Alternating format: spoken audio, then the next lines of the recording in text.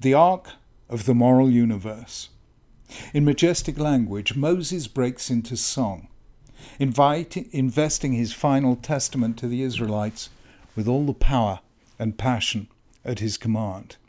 He begins dramatically but gently, calling heaven and earth to witness what he's about to say, sounding ironically very much like the quality of mercy is not strained, Portia's speech in The Merchant of Venice. Haazinu Hashamayim v'adaber, I listen, you heavens, and I will speak. Hear, you earth, the words of my mouth. Let my teaching fall like rain, and my words descend like dew, like showers on new grass, like abundant rain on tender plants. But this is a mere prelude to the core message Moses wants to convey. It's the idea known as tziduk hadin, vindicating God's justice. The way Moses puts it is this: Hatzur tamim pa'alo. He is the rock, his works are perfect, and all his ways are just. A faithful God who does no wrong, upright and just is he. This is a doctrine fundamental to Judaism and its understanding of evil and suffering in the world, a difficult but necessary doctrine. God is just. Why then do bad things happen? Shiches lo banav mumam.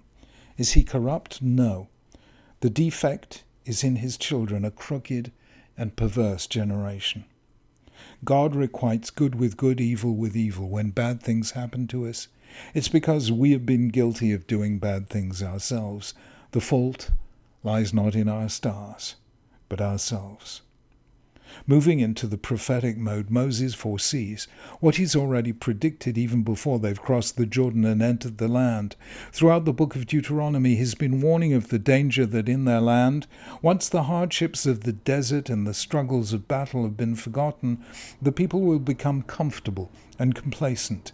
They'll attribute their achievements to themselves, and they'll drift from their faith. When this happens, they will bring disaster on themselves. Your shurun grew fat and kicked. You became fat, thick, gross. They abandoned the God who made them and scorned the rock, their saviour.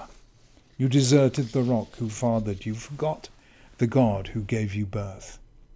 This, the first use of the word Yeshurun in the Torah, from the word Yashar, upright, is deliberately ironic. Israel once knew what it was to be upright. But, says Moses, it'll be led astray by a combination of affluence, security, and assimilation to the ways of its neighbours. It will betray the terms of the covenant, and when that happens, it will find that God is no longer with it. It will discover that history is a ravening wolf. Separated from the source of its strength, it will be overpowered by its enemies. All that the nation once enjoyed will be lost. It's a stark and terrifying message.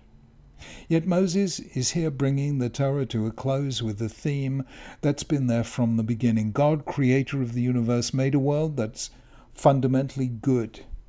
The word that echoes 7 times in the first chapter of Genesis. It's humans, granted free will as God's image and likeness, who introduce evil into the world and then suffer its consequences. Hence Moses' insistence that when trouble and tragedy appear, we should search for the cause within ourselves and not blame God. God is upright and just. The defect is in us, his children. This is perhaps the most difficult idea in the whole of Judaism. It is open to the simplest of objections, one that is sounded in almost every generation. If God is just, why do bad things happen to good people? This is the question asked not by skeptics, doubters, but by the very heroes of faith. We hear it in Abraham's plea, Hashofet kol haaretz lo yaseh mishpat, shall the judge of all the earth not do justice? We hear it in Moses' challenge, Lama hareota la'am hazeh, why have you done evil to this people? It sounds again in Jeremiah, Lord, you are always right when I dispute with you, yet I must plead my case before you. Why are the wicked so prosperous? Why are evil people so happy? It's an argument that never ceased. It continued through the rabbinic literature. It was heard again in the Kinot, the laments prompted by the persecution of Jews in the Middle Ages.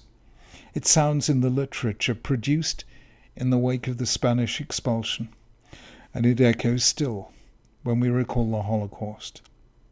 The Talmud says that of all the questions Moses asked God, this was the one to which God did not give an answer. The simplest, deepest interpretation is given in Psalm 92, Mizmor Shir Yom HaShabbat, the song of the Sabbath day. Even though the wicked spring up like grass, they will eventually be destroyed. The righteous, by contrast, flourish like a palm tree and grow tall like a cedar in Lebanon. Evil wins in the short term, but never in the long. The wicked are like grass, the righteous like a tree. Grass grows overnight, but it takes years for a tree to reach its full height. In the long run, tyrannies are defeated.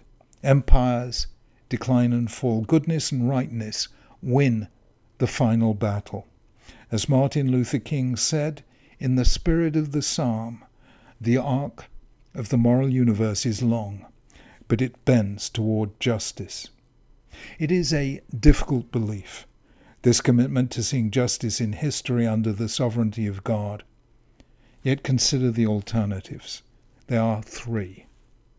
The first is to say there is no meaning in history whatsoever. Homo hominis lupus est, man is wolf to man. As Thucydides said in the name of the Athenians, the strong do as they want, the weak suffer what they must. History is a Darwinian struggle to survive, and justice is no more than the name given to the will of the stronger party. The second option is the one I write about in my new book, Not in God's Name, namely dualism. The idea that evil comes not from God, but from an independent force, Satan, the devil, the Antichrist, Lucifer, the Prince of Darkness, and the many other names given to the force that is not God but is opposed to him and those who worship him. This idea, which has surfaced in sectarian forms in each of the Abrahamic monotheisms, as well as in modern secular totalitarianisms, is one of the most dangerous ideas in all of history. It divides humanity into the unshakably good and the irredeemably evil, giving rise to a long history of bloodshed and barbarism, of the kind we see enacted today in many parts of the world, in the name of holy war against the greater and lesser Satan. That whole belief is dualism, not monotheism. And the sages who called it Shtei Reshuyot, two powers or domains, were right to reject it utterly. The third, debated extensively in the rabbinic literature, is to say that justice ultimately exists in the world to come, in life after death. Yet, though this is an essential element of Judaism, it's striking how relatively little Judaism had recourse to it, recognizing that the central thrust of Tanakh is on this world and on life before death. For it's here that we must work for justice, fairness, compassion, decency, the alleviation of poverty and the perfection, as far as lies within our power, of society and our individual lives. Tanakh almost never takes this option. God doesn't say to Jeremiah or Job that the answer to their question exists in heaven and they'll see it as soon as they end their stay on earth. The passion for justice, so characteristic of Judaism, would dissipate entirely were this the only answer. Difficult though Jewish faith is, it has had the effect throughout history of leading us to say, if bad things have happened, let us blame no one but ourselves and let us labor to make them better.